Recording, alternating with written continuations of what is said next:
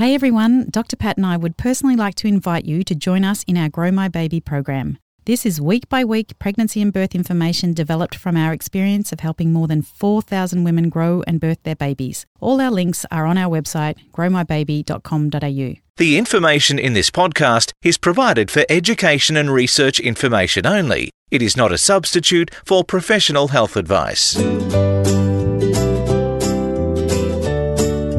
If you're trying to get pregnant, or you are pregnant, and you feel a little bit overwhelmed by all you need to know, then this is the right podcast for you.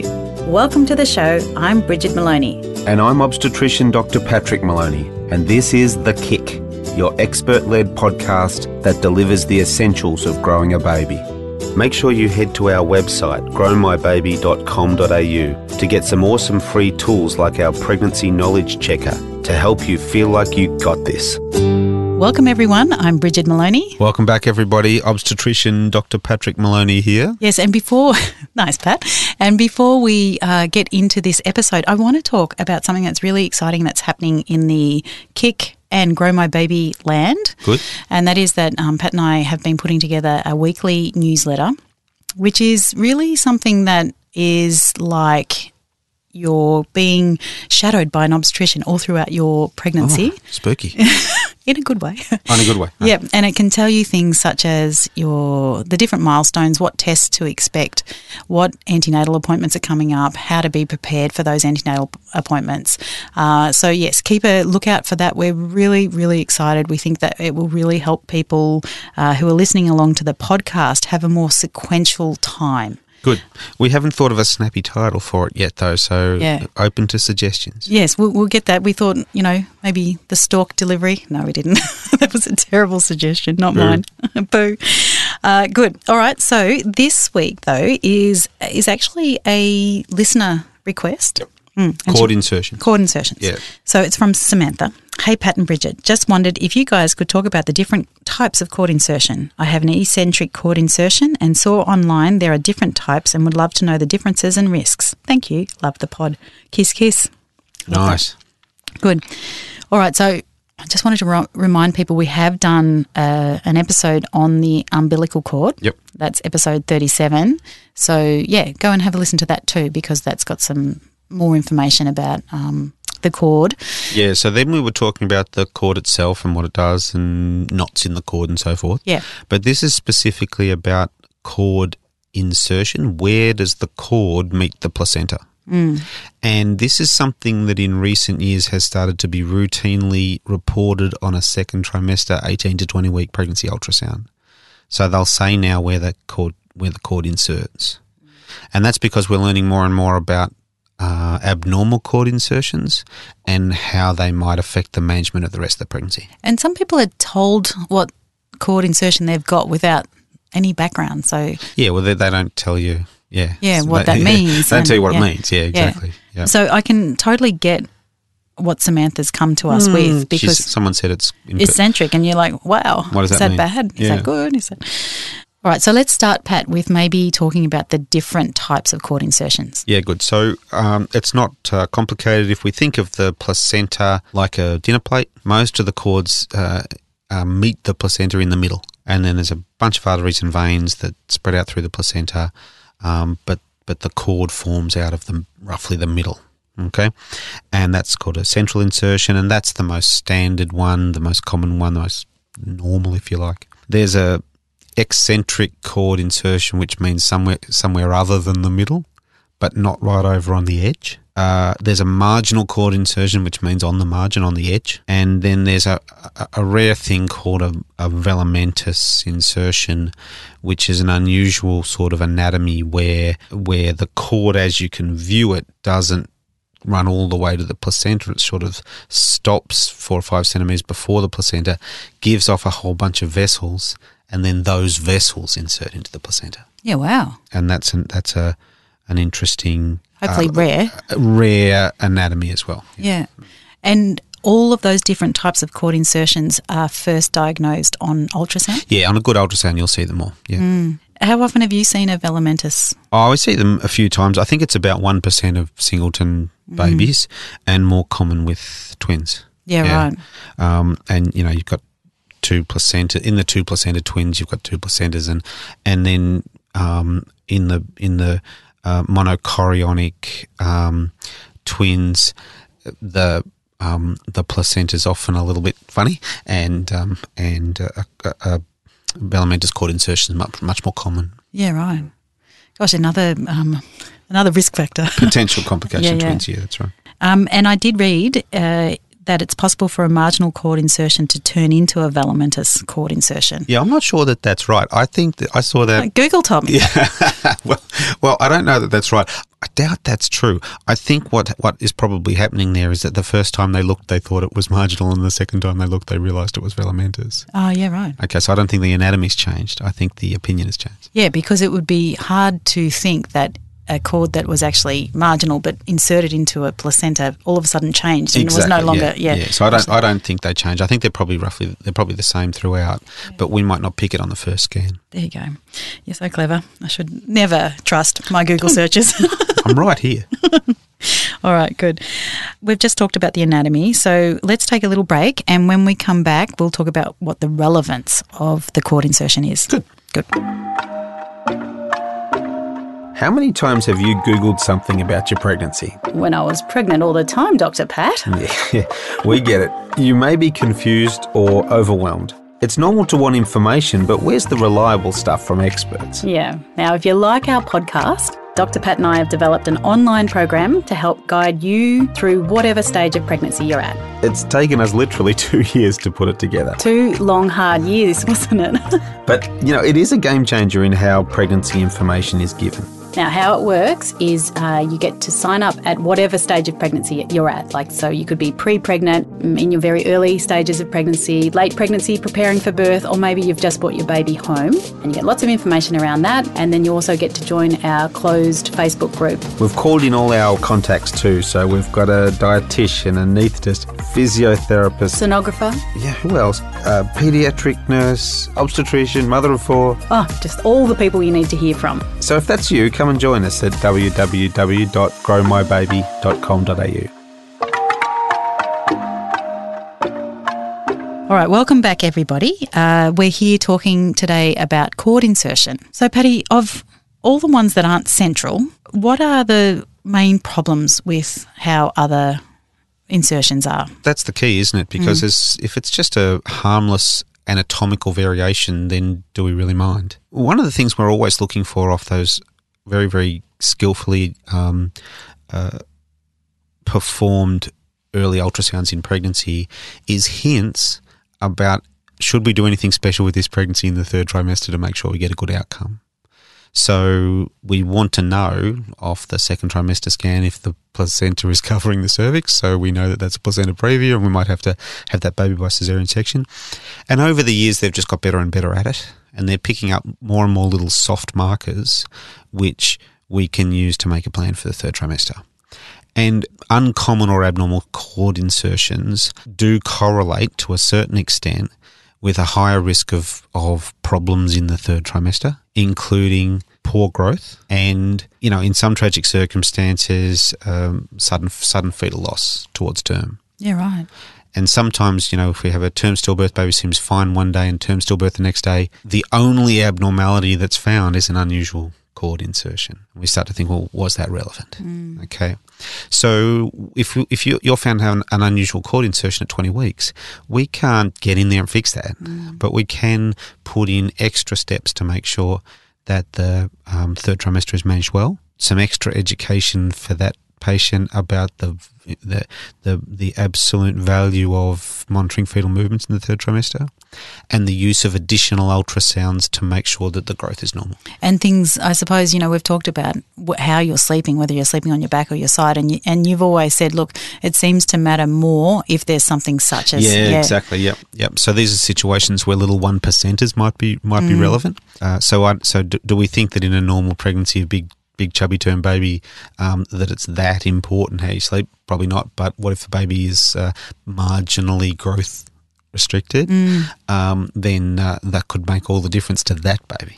Yeah. And when you say that, tragically could result in fetal loss, is that all of the abnormal cord insertions, or are there some worse than others? Oh, there's some worse than others, but as a group, they are people who we should be particularly focused on in the third trimester, in the exact same way that we would focus in on the people who've got diabetes, preeclampsia, thyroid disease, previous fetal loss, hypertension, because we want to really focus in on that group to get good outcomes for those people by seeing them more often, doing more scans, approaching them at the start of every visit with an eagle eye for growth restriction. Whereas if somebody is absolutely textbook, most of those people will be fine. And what about someone who perhaps is in the midwifery program or a non-obstetric program? Is that still where they would be, or is it considered high risk now? Yeah, that's a good question. So that would be up to individual hospital policies, but some of these things found on ultrasound which suggest that woman needs more intense third trimester monitoring might be one of the scenarios in which you might either be booted out of the midwifery care program over into the doctor's clinic, or you might have a consultation with an obstetrician once or twice during your midwife monitored pregnancy where they put a plan in place. So we get the specialist obstetrician to say, right, yeah, you can stay in midwifery clinic, but because of your unusual cord insertion, I want to scan here, here and here, and any abnormal results to be run by me. And we've talked about it before where you have talked about growth restricted scans best done by the same sonographer, if at all possible. Yeah, if that's possible, that's been shown to help. Oh, well, yeah, but we only have to diagnose the abnormal cord insertion once. Yeah. But then the extra growth scans that might come as a consequence of that, it's good practice if they can be done by the same person. It's not always possible, but it's one of the reasons why as obstetricians in the private sector we'll often pick our favourite scanner and stick with them. Send most of the work to them because it's very, very nice, especially with twins, to get the same person looking each time, and it's been shown to increase accuracy. Now, what about those patients that, and we hear from them all the time, that perhaps haven't seen anyone until 20 weeks or aren't having the surveillance that is gold standard, is what you're sort of saying, with the ultrasounds.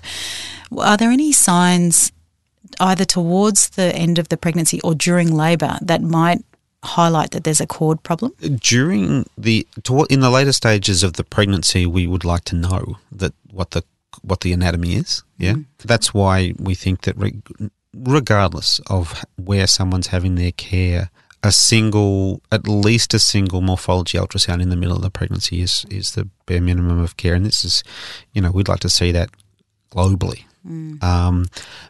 Because they will pick up big problems at that point. In labour, there are some features of cord issues that will give an abnormal fetal heart rate trace in labour, and we've discussed those elsewhere. But one of the most common ones is big, deep decelerations of the fetal heart rate with contractions in the early stages of the labour. That someone would see on a CTG graph. Yeah, which could indicate the cord's being compressed and may frequently indicate a cord that's tightly around the neck. And so does any of the particular cord insertions change the way a woman can birth her baby? Not necessarily. I think if the cord insertion is unusual but the fetal growth is normal, then we would manage that in the usual way. Come into spontaneous labour at term and monitor the labour carefully. Yeah, so it doesn't increase your chance of Caesar or... Well, one of the things that we might do is if we knew about an unusual cord insertion but everything else was fine and the baby was well grown and the fetal movements were normal, we might say, fine, we're still good for vaginal birth, but we might consider continuous fetal monitoring rather than intermittent auscultation where we just have a listen from time to time during the labour.